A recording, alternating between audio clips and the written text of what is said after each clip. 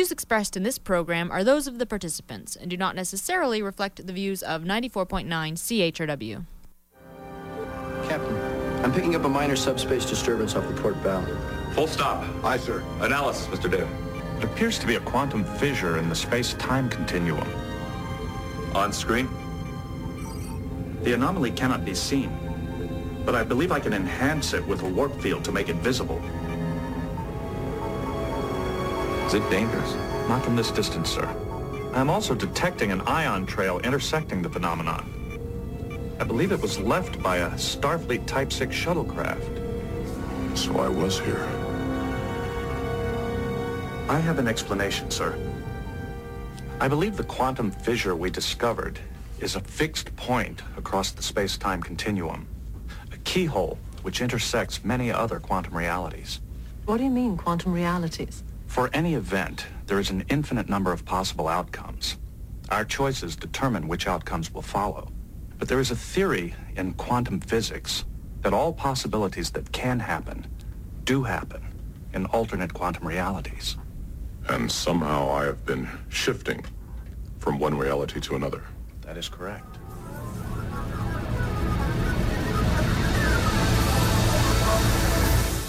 Good morning, London. It is Thursday, October 21st, 2010. I'm Bob Metz. I'm Robert Vaughn. And this is Just Right on CHRW 94.9 FM. Where we will be with you from now until noon. No, not right wing. Just right. Fade into color, and color into black and white. Under the bedclothes, everything will be alright. And welcome to the show today, where we are going to investigate the infinite outcomes of parallel universes, as you heard from the opening clip. We're going to be featuring an introduction and preview of Stephen Hawking's grand design near the end of the show. Another subject we want to deal with today is, well, the election. The municipal election. Haven't said a word about it. Really don't want to, and I think the only way I can classify this subject is it apathetic or just pathetic? I'm not sure. We're going to take a look at that. Both. And we're also going to investigate a question. Is compassion always right? As a follow-up to a lot of feedback and interest we got to last week's show when we talked about poverty. And of course, CHRW is in the midst of its Fund Drive 2010, where we'll be talking about the show itself and the kind of mail we've been getting. We'll be responding to some of that mail, Robert, and giving people a little preview of some of the shows we've done in the past in case they missed them and would like to catch up on them. Post-view, I guess, yes, sorry. Well, it's a preview if they haven't heard the show before, right? I guess so. I guess. But in some universe. In some universe, yeah. We'll get to that later. You know, this show, Just Right, was launched on CHRW here on April 19, 2007, following CHRW's offering me an opportunity to help fill an opening created when Jim Chapman temporarily retired from his radio career to pursue an election opportunity. Well, it's now October 20th in 2010, meaning that the show is literally at the 3.5 year mark, and some people are going 3.5 years. So what? Who cares? Who celebrates the 3.5 year anniversary? Well, the other issue is that we've reached an unacknowledged milestone here at Just Right recently. It was 1 year ago this month that I was joined by Robert Vaughn. So happy anniversary, Robert. Well, thank you, Bob. And so what I want to know is, do you have anything to say in your defense? Well, like I said when I first joined the show, I would have to stop work to listen to the show. So I figure I may as well just sit here and be part of it as out in the city, just stopping my work to listen to you. It's a different experience, though, isn't it, being in here than it is being out there? A lot of work you put into this. Besides the work, it's... in preparing for today's show, I actually had to listen to some past episodes that I hadn't really listened to. And I'm always surprised by the things that I miss, even when I'm sitting here talking to the guests. Your concentration is elsewhere when you have guests here, and you're thinking about the program, you're thinking about cues and things of that nature. And when you go home and you listen to the show, boy, I'm telling you, there's some good radio coming out of here. I think so. If I say so myself. Well, you have every right to say so, and I hope you've enjoyed the first year and looked forward to many more until they throw us out of here or something. I don't know. But speaking of histories as well, it was also in October 31st, 1981, in fact, that CHRW began broadcasting in the first place. 50 watts was was the range that the transmitter had at that time. In 1990, they moved up to 3,000 watts, and now CHRW broadcasts at almost 6,000 watts from their tower on top of One London Place. Now, don't be looking up there in the tower. Robert and I aren't anywhere near that. For those who don't know, just in case, we are broadcasting from the University of Western Ontario and in the UCC building, which is where the station is located. Past funding drive supports have also contributed to the on-air console, production facilities, and now the station wants to improve its remote broadcast capabilities.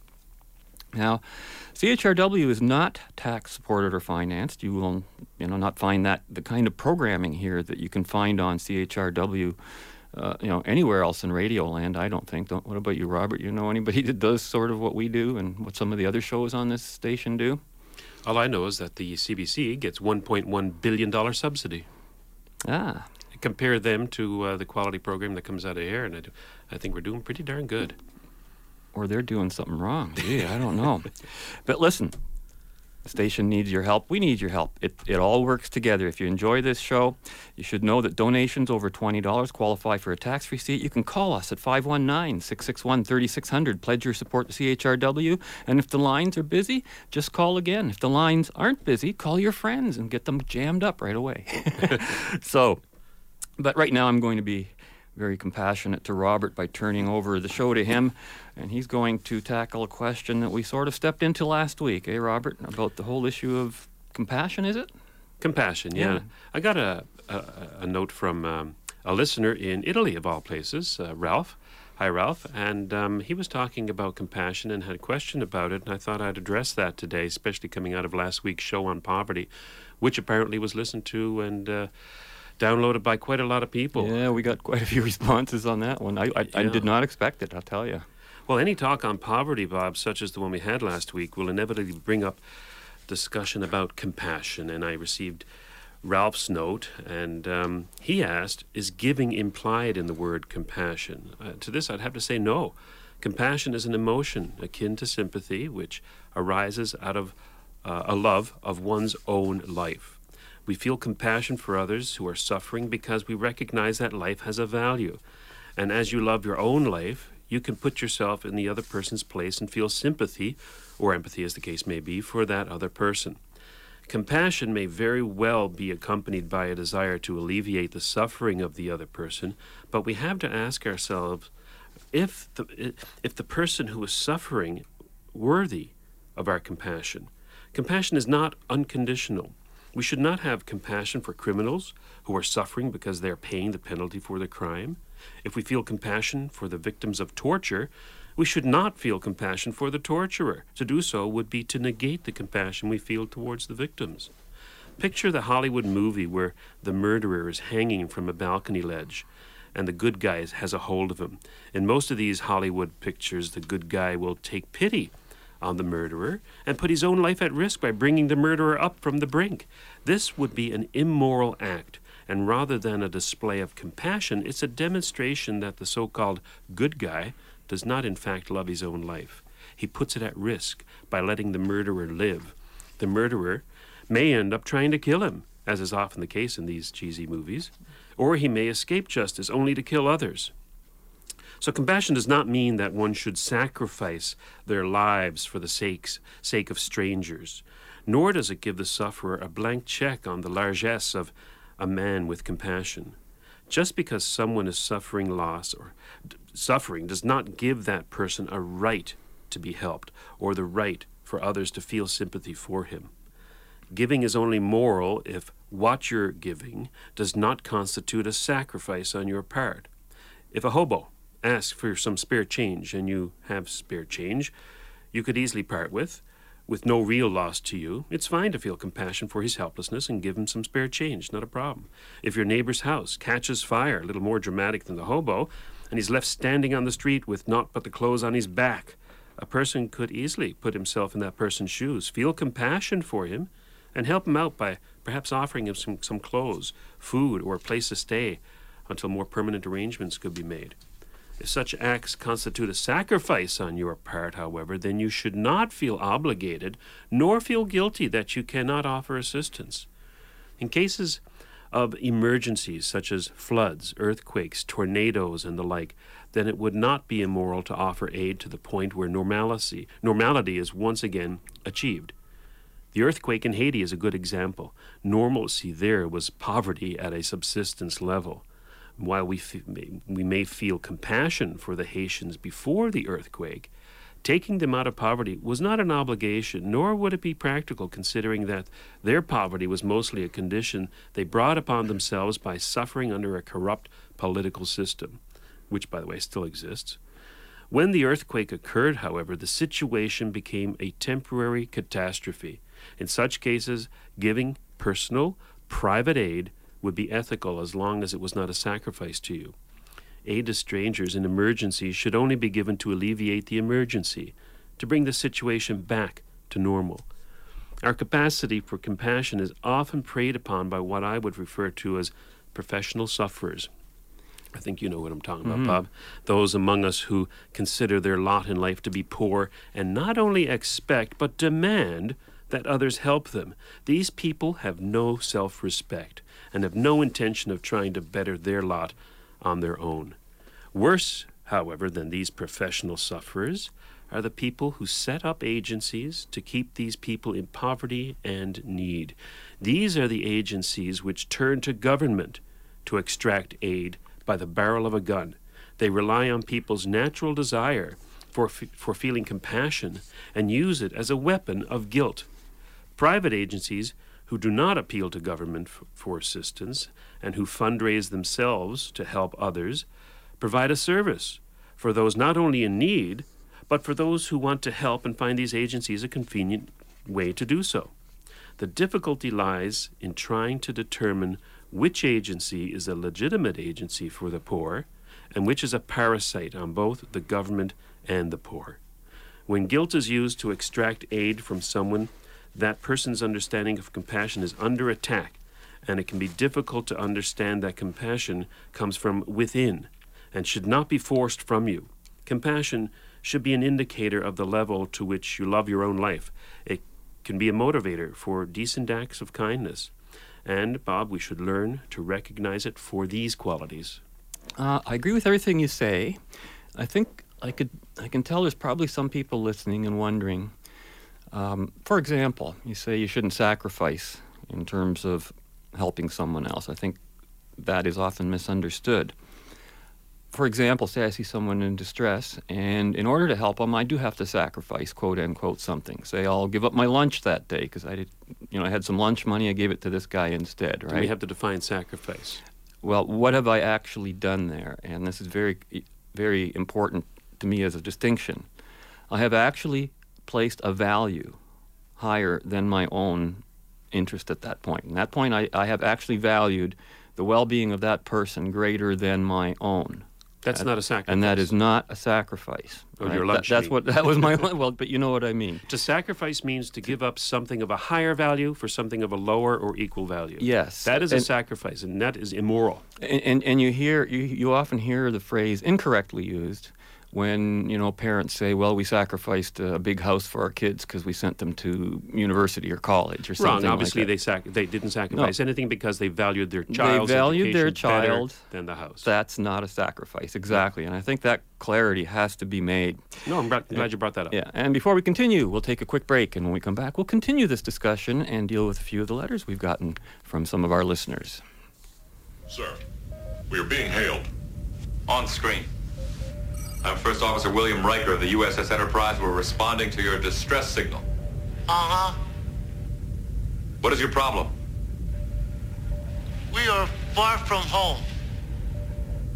Aren't we all? But you sent out a mayday? Uh-huh. Do you need help? We are Pakleds. Our ship is the Mondor. It is broken. We are far from home. We need help. Let me guess, their rubber band broke, right? Sensors indicate engineering problems. They are experiencing total guidance system failure with less than 24 hours reserve power. Maybe I can help. What brings you so far from home? We look for things. What were you looking for? Things we need. Can you be more specific? Things that make us go. We need help. What is the nature of your mission? We look for things. Did you hear an echo? Commander, from the list of their ship, I could have them up and running in no time. You sure? Yeah, no problem. Very well. Our chief engineer will beam over to help you.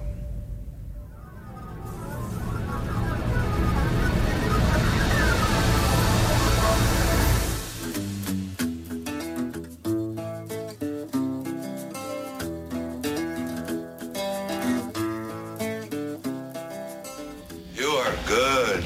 We aim to please. We need you. Flattered. Look, fellas, I hate to repair and run, but if you'll excuse me. One to beam aboard. Hey, don't! Transporter room. Beam LaForge back immediately. Negative response, sir. Try again. Negative response. The Packwood ship has a shield up, sir. A shield, what kind? It appears to be beyond their technology, similar to Romulan shields. Do not interfere with our transporter beam. Drop your shields. Status. Viewer transmission terminated and blocked.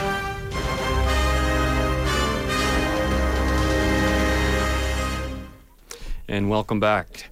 You're listening to Just Right on CHRW, where 519-661-3600 is a number you can call if you want to make a donation to the station, and donations over $20 qualify for a tax receipt. And if you call that number, you can make your pledge, and please do so. You know, here at CHRW, we would never treat you like the Packwoods just treated Geordie. Even though we need things to make us go. Because that's what... Did you notice in that... That was a very clever episode of Next Generation, I remember actually. the episode, and I liked it very much. And the title said it all. Samaritan Snare. Yeah. And what happened was, first they ask for help, and they say, we need help. And after they get the help, all of a sudden they don't need help anymore. They need you. They need the person, and they imprison him. Mm-hmm. And I thought, wow, what an incredible analogy to our welfare system. And basically the whole, state welfare. But we certainly got a lot of response to our show last week. Regular listener Marco wrote, loved your recent show on the poverty issue. Thanks for saying what needed to be said. I swear if I ever write a book, I'm quoting this show. Well, thanks for that, Marco. Don't know what you would particularly quote because, boy, we went through so many things last week. I don't know how many of those issues might have impressed a particular individual. And obviously not everyone was favorably impressed. We also got a response from a regular listener, Tara, who writes, and I'll read her letter and hopefully reply to it adequately. And she writes as following. Hello, I listened to your broadcast last week, and while I was at first delighted to hear the discussion of poverty, my delight soon turned to frustration when I heard some of your points, such as how unemployment was bound to go up upon raising the minimum wage, and how social programs are basically the reason for poverty. I was wondering if you could address for me a few things that always echo in my mind when I hear this kind of reasoning. From 2002 to 2006, the cost of living has gone up by 9.2%, while the average income has only gone up 1.7%. In contrast, executive pay has risen at a faster rate than pay for other occupations every year since the early 90s. The average increase in CEO pay at Standard & Poor 500 firms from 1993 to 2003 was 146%. You see hospitals saying that they need wage freezes in order to keep employees, but no one suggests that perhaps the CEOs don't need such extravagant raises. No one ever addresses this point. Should or should we not have a minimum wage, and why? Minimum wage, in order to fulfill its original intention, should be at least $11 to have any real effect on poverty. Some cities estimate that half of their homeless actually have jobs. They just can't afford housing. And finally, how can anyone suggest that capitalism is a cure for poverty, while under its flourishing, poverty has only grown? With cuts to social programs, poverty has grown. With free trade, poverty has grown.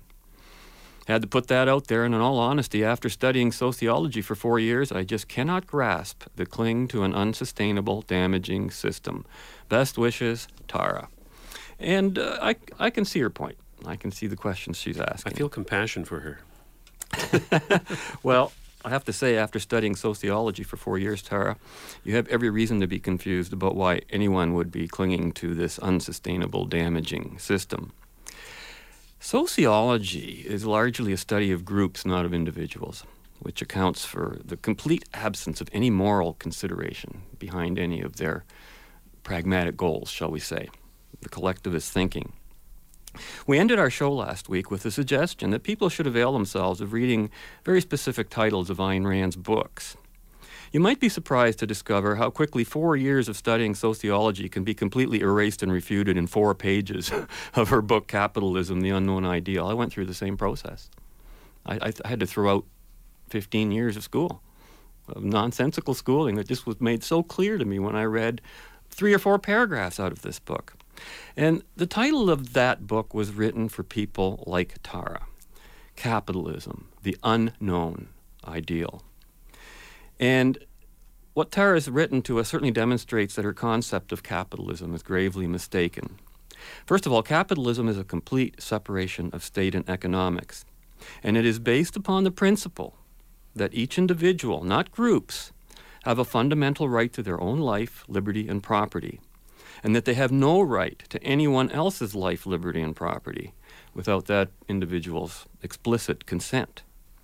Now, after reviewing the sociology course material on UWO's website, it's pretty clear to me that what's being called sociology is in practice, I couldn't believe it, just anti-capitalist propaganda and very little else.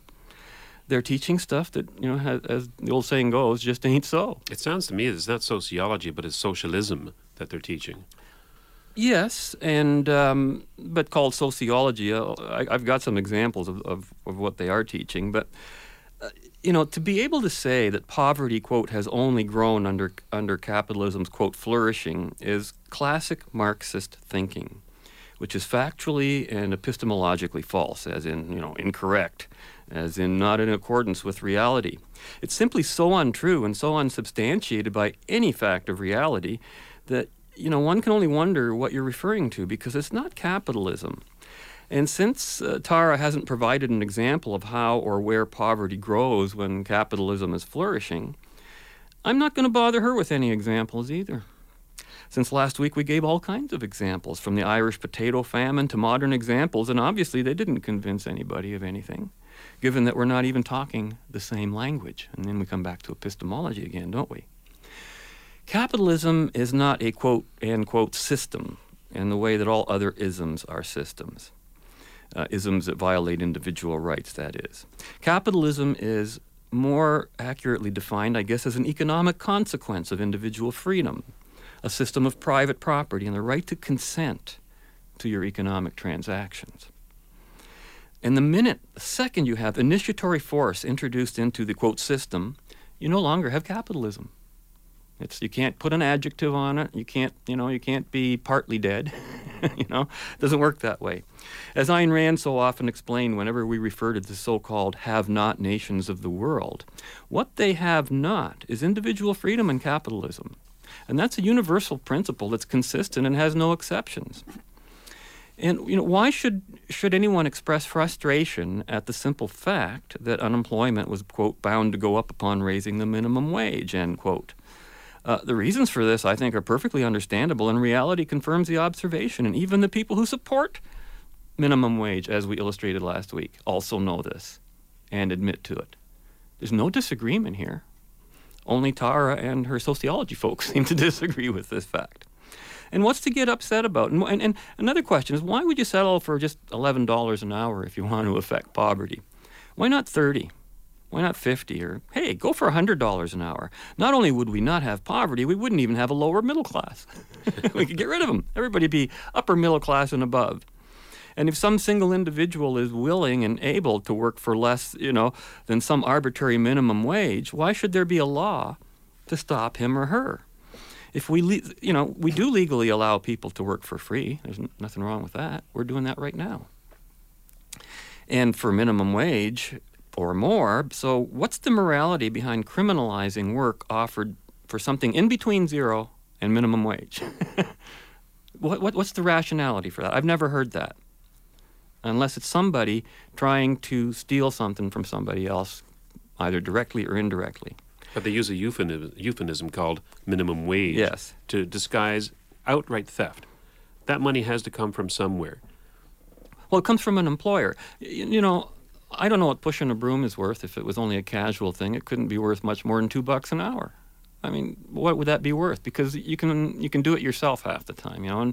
And there's just certain jobs. If everyone's being paid $11 an hour, any person who was incapable of producing at least that plus some in an hour of their labor becomes unemployable. Because an employer simply cannot take them on at a loss, because then he would be doing what you said. He'd be compassionate and be giving a sacrifice, and that's not real employment. Then you're just a recipient of unearned money. And finally, citing statistics about the relative pay raises of various CEOs versus anyone else is not an argument for or against anything. All it reveals is envy, and that's not too cool. When you write that, quote, no one ever addresses the point of CEOs' extravagant raises, what you really mean is Robert and I did not address it, because we know that everybody raises this non-essential issue. In fact, today, if you listen to the other radio stations, that's all they're talking about, the auditor's report and the waste of the CEOs in the hospitals, which, by the way, are government-run. Can we make a note of that? That's not capitalism. Shall we say that again? And you know, it's just ridiculous. Everybody talks about it, and it's a non-essential issue. It's the fallacy of the fixed pie, that there's only so many dollars out there, and if CEOs are getting them, other people are not. That's exactly right, and that's one of those things they must teach in sociology. I saw some of those. You know, and I've got newspaper clippings of letters to the editor and by politicians who dwell on nothing but this non-issue. Boring, irrelevant, petty, just don't go there. It's like arguing about what they're doing with your stolen money. As soon as they've taken that money out of your pocket and it went into the quote system, it's not yours anymore. You can't complain about it. They can do what they want with it. You're just wasting your time until people pay direct in some way. It cannot be fixed, and it's not fixable. So, you know, I can see by the sociology course outline that the opinions that Tara has expressed to us in her letter are in perfect accordance with what she has been taught. And I'm afraid she's not alone. Most of the political world, at least, agrees with what she's expressed. And it's me and Robert who are the odd ones out here, which is why I guess you'll only find us on alternative radio. Yes. And that's why we're here. And just a reminder before we go to the next break, CHRW is in the middle of its Fund Drive 2010, and this is a community access radio station. And CHRW provides diverse programming for groups who don't have access to mainstream media, people like me and Robert. The station has a number of cultural programs that serve London's cultural communities. They have London's only gay and lesbian radio program. They provide coverage to the city art groups and tackle social issues that no one else would touch. Like, that could be this show maybe, I think. Yeah. And so now they're asking the community to support us. Again, donations over $20 qualify for a tax receipt. Call us at 519-661-3600. Pledge your support to CHRW. If the lines are busy, make sure to call again. And we'll give you a sample of what kind of things we've brought to the community that I don't think anyone else has. Never did this before, Robert, but I guess the show's been around long enough now that we can actually do a little bit of a retrospective. And if you're new to the show and you don't know what the show is about, we often have guests. And controversial guests you don't often hear in other forums, let us say. And the ones we'll be hearing just before the break are some outtakes from past shows of Just Right, including our guests Lawrence Solomon, Ann Coulter, Lars Vilks, and on the other side of the break we'll be hearing from Mark Emery, John Thompson, Rory Leishman, and Professor Christopher Essex. So we'll take leave of you now and we'll be back right after this.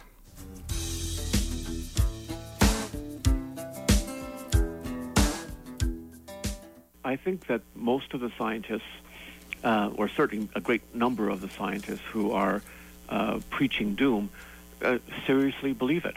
I think that they feel that Earth really is in danger, and that without scare tactics, nothing will be done. So I think that a great number of them really are sincere. Now, but still you refer to them clinging to these quote-unquote lies that are being spread. Do they know they're lies?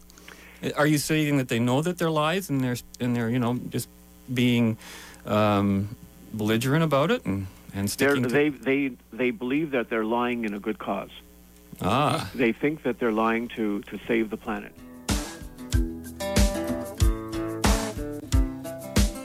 Now, if it were up to you, would abortion be illegal? Yes. What would be your ideal penalty, say, for a woman who had an abortion or a doctor who performed one? Death. Death. I'm just kidding.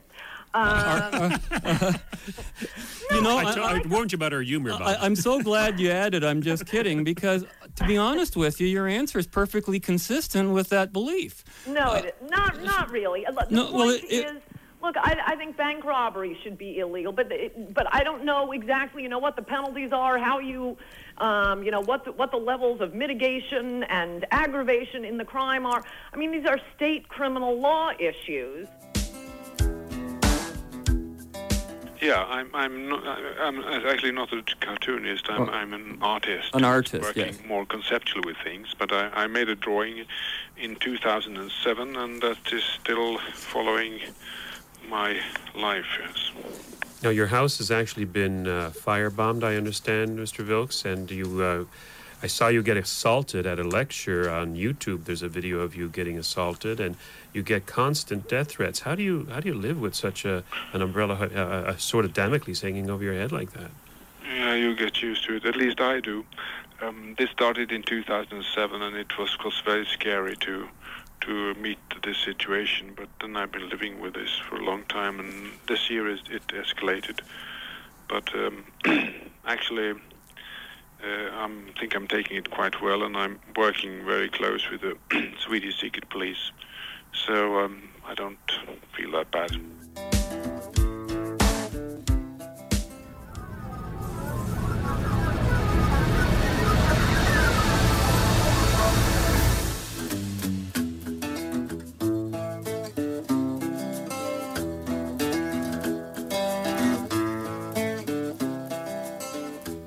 And on the line with us from Vancouver is the Prince of Pot, Mark Emery. You still there, Mark? They haven't taken you away yet. See, I realized when I was watching that videotape that that's in fact the genesis of my current strategy, that doing that calendar, and eventually I started researching organizations and movements that had succeeded too, like the IRA, the feminist movement. So from violent movements like the Irish Republican Army campaign, the feminist campaign, the homosexual campaign for acceptance. And, what I did learn, fortunately, was that violent revolutions don't achieve anything worthwhile that lasts, because they establish violence as a means of change, and unfortunately you start something going there that you can't stop. And that typically is what happens, is violence does beget violence. And statism begets more statism. Whenever we go to the government for the answer to our problem, we get more government, which invariably brings us more problems.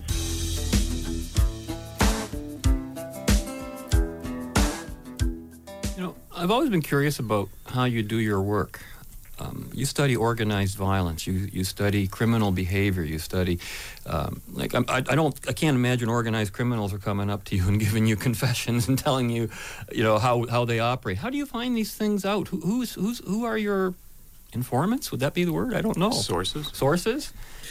This is one of the big open secrets about intelligence gathering. If you go over in Langley, Virginia, and look at the roof of the CIA building, among other things, you'll see dishes to intercept television signal. It's one of the secrets that, not one of the classified secrets, but it's not generally discussed, that American news agencies, when their feed is coming in from reporters abroad, all the raw feed is also picked up the CIA and looked at. Most intelligence agencies, anyone who's actually involved in any sort of intelligence function, will tell you that 90% of what they do is all open source.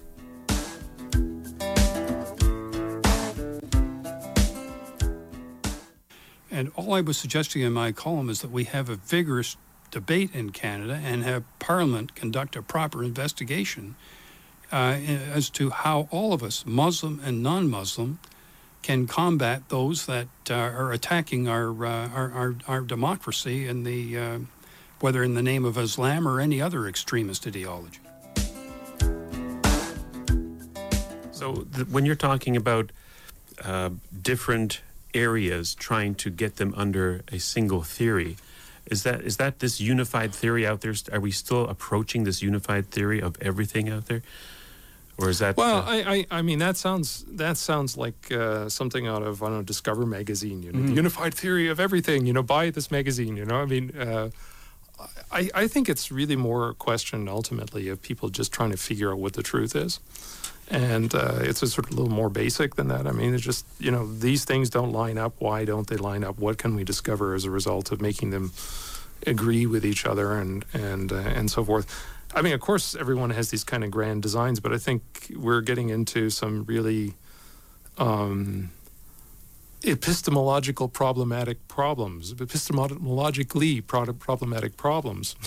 I love that. I'm glad you could even say that word, because I don't hear that word too often. Epistemologically problematic problems. Yeah, anyway, so, I mean, the point, when we start saying we know what everything is about everything and what all the rules are and what the universe is, and I think we're being, shall we say, very bold and positive thinking when we talk that way.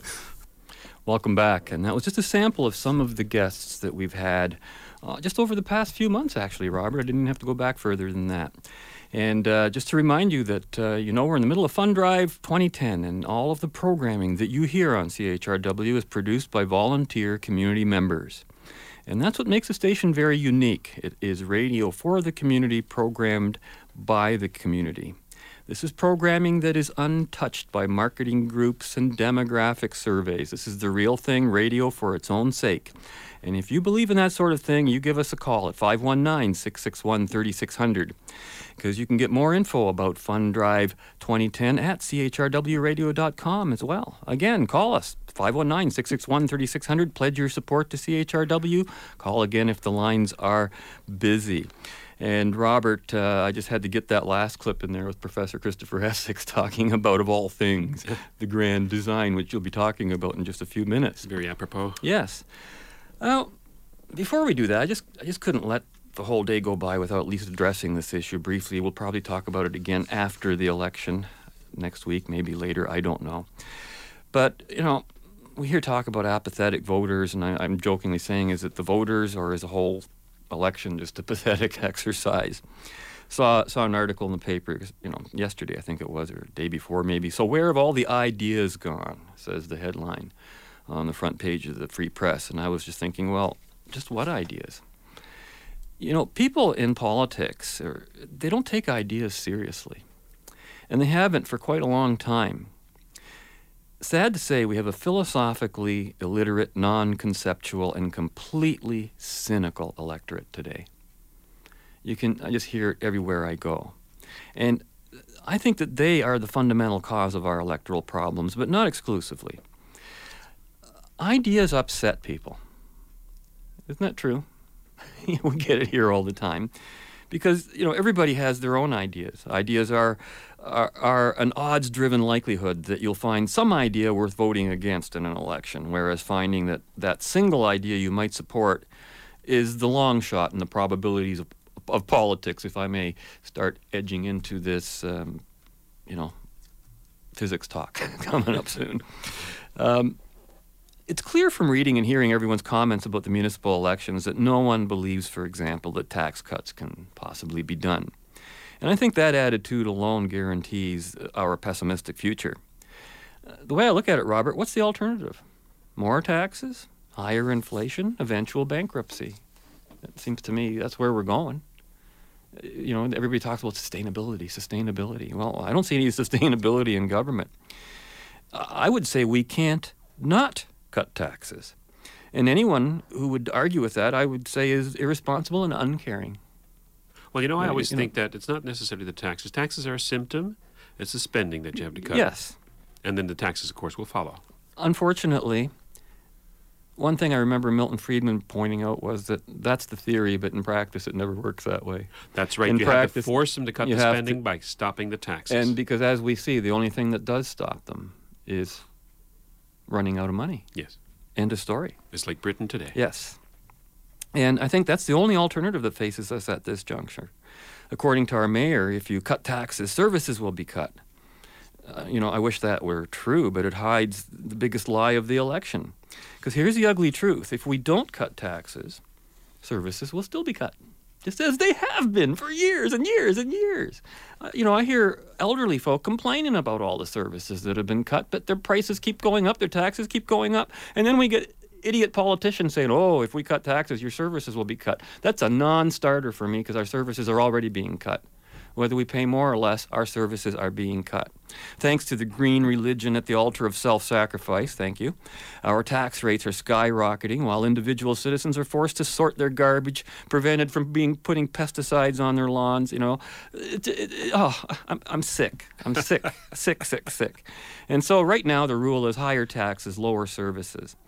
But, says our mayor, if we have 4 consecutive tax freezes in year 5, we're going to have a major mess. That's what she said in the London Free Press October 6th. Well, what is she planning in year 5? Why can't we continue on with no tax freezes? If we could survive 4 years without a major mess, what's going to happen in that 5th year? Well, she sees somebody getting elected who's going to go on a spending spree again. She implies that the 4 years without tax increases will be rosy. Almost, but of course that's not the case. The idea of cutting back on spending just seems alien to politicians. And when you see the frivolous things that they spend on... That's the crux of the problem, well, Bob. It is and it isn't, because... They have to identify if what it was is their the own purpose. money, they could go spend frivolously all they want. But, in Europe, as we're seeing today, they followed the DeSico course, constant increases in government spending, followed by unaffordable taxes. All of our governments at every level of government operate on a single criminal principle, a Ponzi scheme, in which the first to get the benefits place all the burden on the subsequent victims of the scheme.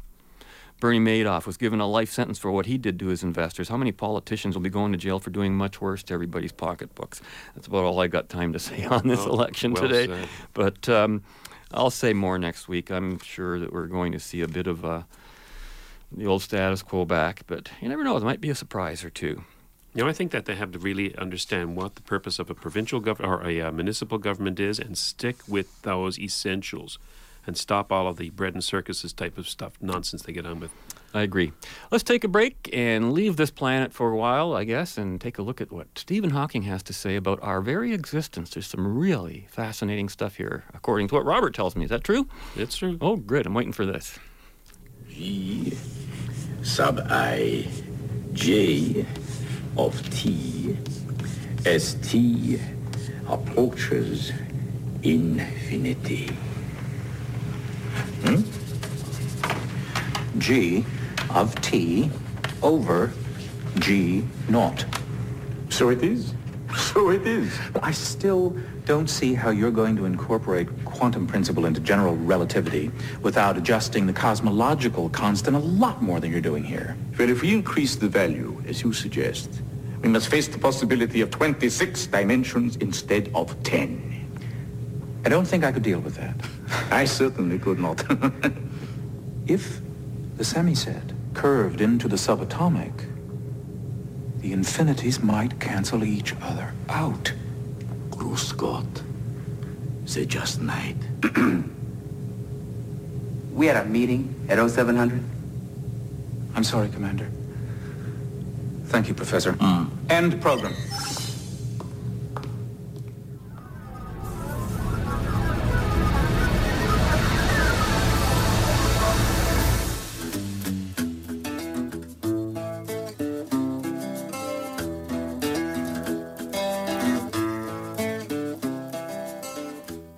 This looks like some serious stuff. Leonard, did you do this? Actually, that's my work.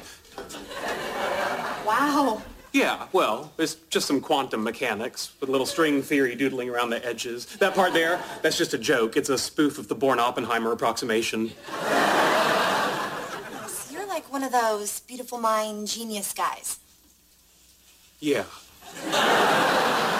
This is really impressive. I have a board. If you like boards, this is my board.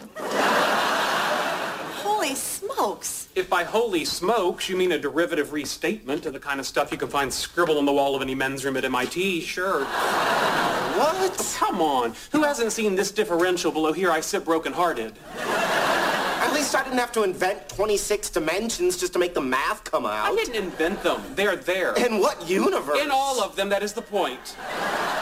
Welcome back to Just Right on CHRW 94.9 FM. That's a little clip. I love that show, The Big Bang Theory. Haven't seen it yet. Oh, Bob, I got to get you some of those. It is one of the funniest shows on television, especially if you understand just the slightest bit of what they're talking about. I just thought it was amazing that in there they referred to the 26 dimensions necessary to complete the mathematics, which was the same thing they were talking about in Next Generation. So is that all for real, or what have you've actually gone out and you've read Stephen Hawking's book? I see you have it with you. Well, I've read right not here. only that book, but other books on quantum physics, and I cannot say that I understand it, because I don't. But I can say that I find it fascinating, and as a lay person, I find it very interesting, even though I actually majored in physics at university, at least for a while before I switched majors. So I find it just absolutely... So is that why you know all that stuff? Like I say, I don't know it. That's the problem. But this know is more than the average person. This is designed for the lay person, as much as you can talk about such... I don't know, you're talking about the higher-order book, concepts. right? Yeah, the book. It's higher order concepts, but it's designed for the layperson. And in reading it, I just had to talk about it on the show because it is so fascinating. But it starts off, the grand design. By the way, the grand design is written by Stephen Hawking and Leonard Mlodinow. But I'll just refer to Hawking as the author, even though it's co-written. There is an L in there, you're right. Mm-hmm. But it starts off with what I consider actually to be bad footing. Hawking begins by posing the questions, what is the nature of reality? Where did it all come from? Did the universe need a creator? And he suggested that these are questions for philosophers, but philosophy, according to Hawking, is dead. And a quote from him, philosophy is not kept up with modern developments in science, particularly physics, unquote. Well, he's been in the sociology department. I'll forgive him. I'll forgive Hawking his mistakes, since philosophy is far from dead. Many philosophies have fallen by the wayside, but Aristotelian philosophies, most notably Ayn Rand's philosophy of objectivism, has not only kept up with science, it has surpassed it, as it deals not with the mechanics of the universe, per se, but with the fact of the universe. It's actually ironic, Bob, that Hawking begins by dismissing philosophy only to come up with the same conclusions at the end of his book that Ayn Rand espoused decades ago. I find that amazing. I think people don't realize how much Ayn Rand actually discussed physics and science and had workshops with physicists and scientists who were asking her about what the meaning of their work was, because they couldn't figure it out themselves. She helped them through that stuff. Yes, indeed. Some of those conclusions, that existence exists, that the universe follows laws of causality and is deterministic, that free will exists as a concept and a model to describe the unpredictable nature of man's behavior, and that there is no need of a God. All conclusions of Hawking and of Rand. Where Rand does Hawking one better is to expand on these metaphysical axioms and discoveries and apply them to other branches of philosophy, which are apparently taken for granted by some cosmologists, that is, epistemology, ethics, politics, and aesthetics. Hawking's book is not so much a book about the philosophy of metaphysics than it is a book about the science of physics at the time of the creation of the universe. He teaches us about the attempts by physicists to correctly model the universe and to come up with a single unified theory of everything. We read about Descartes, Laplace, Newton, and Einstein, but quickly get into the fascinating world of Richard Feynman and quantum physics. I remember quite clearly, Bob, reading about quantum physics for the first time about 25 years ago and finding it suspicious in much the same way, albeit not with as elegantly as Schrödinger did. Where Schrödinger devised his dead and alive cat thought experiment, I simply threw down my book. I couldn't grasp it. I just thought it was epistemologically unsound. Although I wish I had tried a little harder to understand quantum theory, as today it seems that it's an excellent model for many aspects of the universe. Hawking describes a good model if it, 1, is elegant, 2, contains few arbitrary or adjustable elements, 3, agrees with and explains all existing observations, 4, makes detailed predictions about future observations that can disprove or falsify the model if they are not borne out. A quantum theory satisfies more of these criteria, as subjective as they may be, better than any other preceding theory. As such, it deserves proper consideration regardless of how unnatural its implications seem. Consider the experiment Hawking describes in his book of buckyballs and the two slits. Buckyballs are collections of 60 carbon atoms. So what we're dealing with here is far beyond the subatomic reign of quantum theory. We're dealing with objects, more or less, small as they are. Yet when these buckyballs are projected towards the double slits, they behave as if they were the same as light waves and create interference patterns. I can't go into the details of the experiment itself, the double slit experiment, because it's actually a little complex. We'll do something like that in a future show for sure. I think it's worth it. But suffice it to say that this is a phenomenal outcome, an outcome predicted, by the way, by the quantum theory of alternative histories. Just like our opening clip. Yeah, exactly. Exactly. That's not far from apparently the truth. Yeah, it's kind of scary. It is. Richard Feynman, who, by the way, was very famous, died in 1988, I believe, Nobel Prize winner. Richard Feynman explains the interference patterns in his theory of quantum electromagnetism, and Hawking deals with it thus, quote, rather than following a single definite path, particles take every path, and they take them all simultaneously. That is bizarre. Feynman called this the sum over histories. Along with other startling outcomes of quantum theory comes string theory with its 11 dimensions and M theory with its 12 dimensions and string membranes. No 26 dimensions. No 26. I don't know where they came up with that, actually. Well, I think you mentioned it because you had to, for some reason, they ended up with that to fit the math. Which, by the way, is not a proper way to really think about the whole thing. So with M theory, M usually, I think that came from the word membrane, or actually they abbreviate the word membrane as brains now. So they're talking about brains. Yeah, branes. But M theory, the beginning of our universe, only one of an infinite number of universes, by the way, began when two membranes of strings actually collided.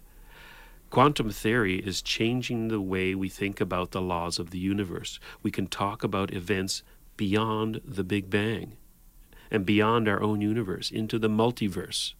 And by beyond, I mean back in time, before the Big Bang. There are now theories to explain what happens before the Big Bang, how the Big Bang occurred, the fact that there are other universes out there, an infinite number, though I did read in The Grand Design, Stephen Hawking's book, that it's not infinite, it's 10 to the 500. It's a phenomenal number. But anyway, the multiverse, that's a concept.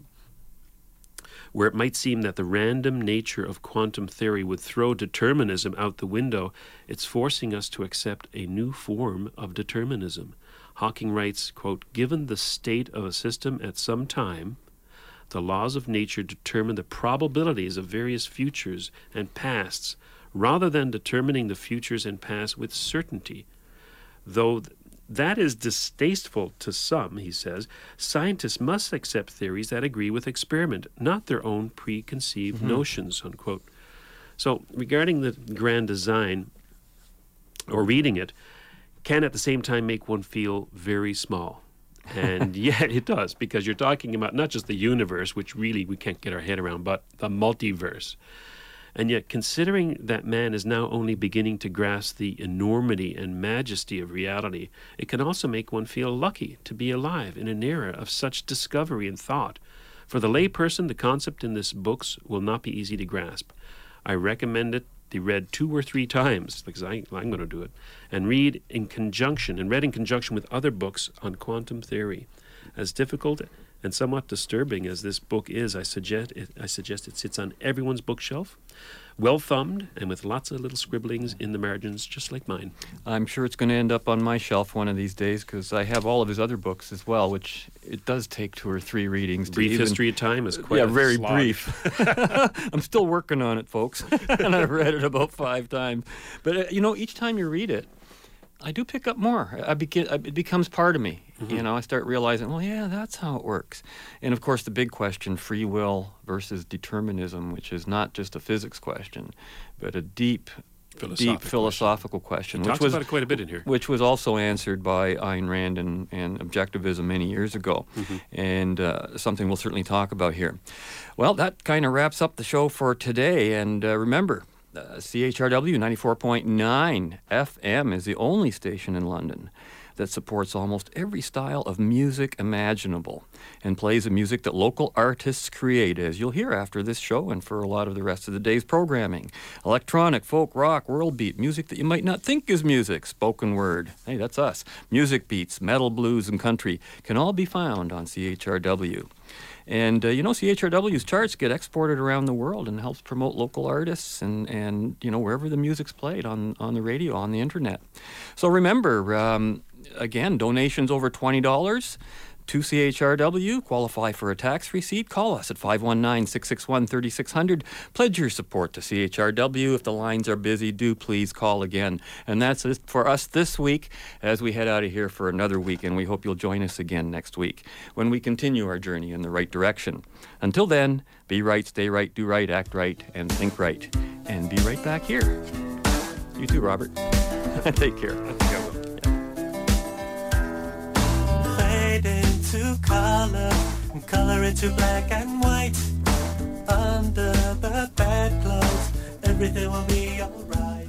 So if a photon is directed through a plane with two slits in it and either slit is observed, it will not go through both slits. If it's unobserved, it will. However, if it's observed after it's left the plane but before it hits its target, it will not have gone through both slits. Agreed. What's your point? There's no point. I just think it's a good idea for a t-shirt.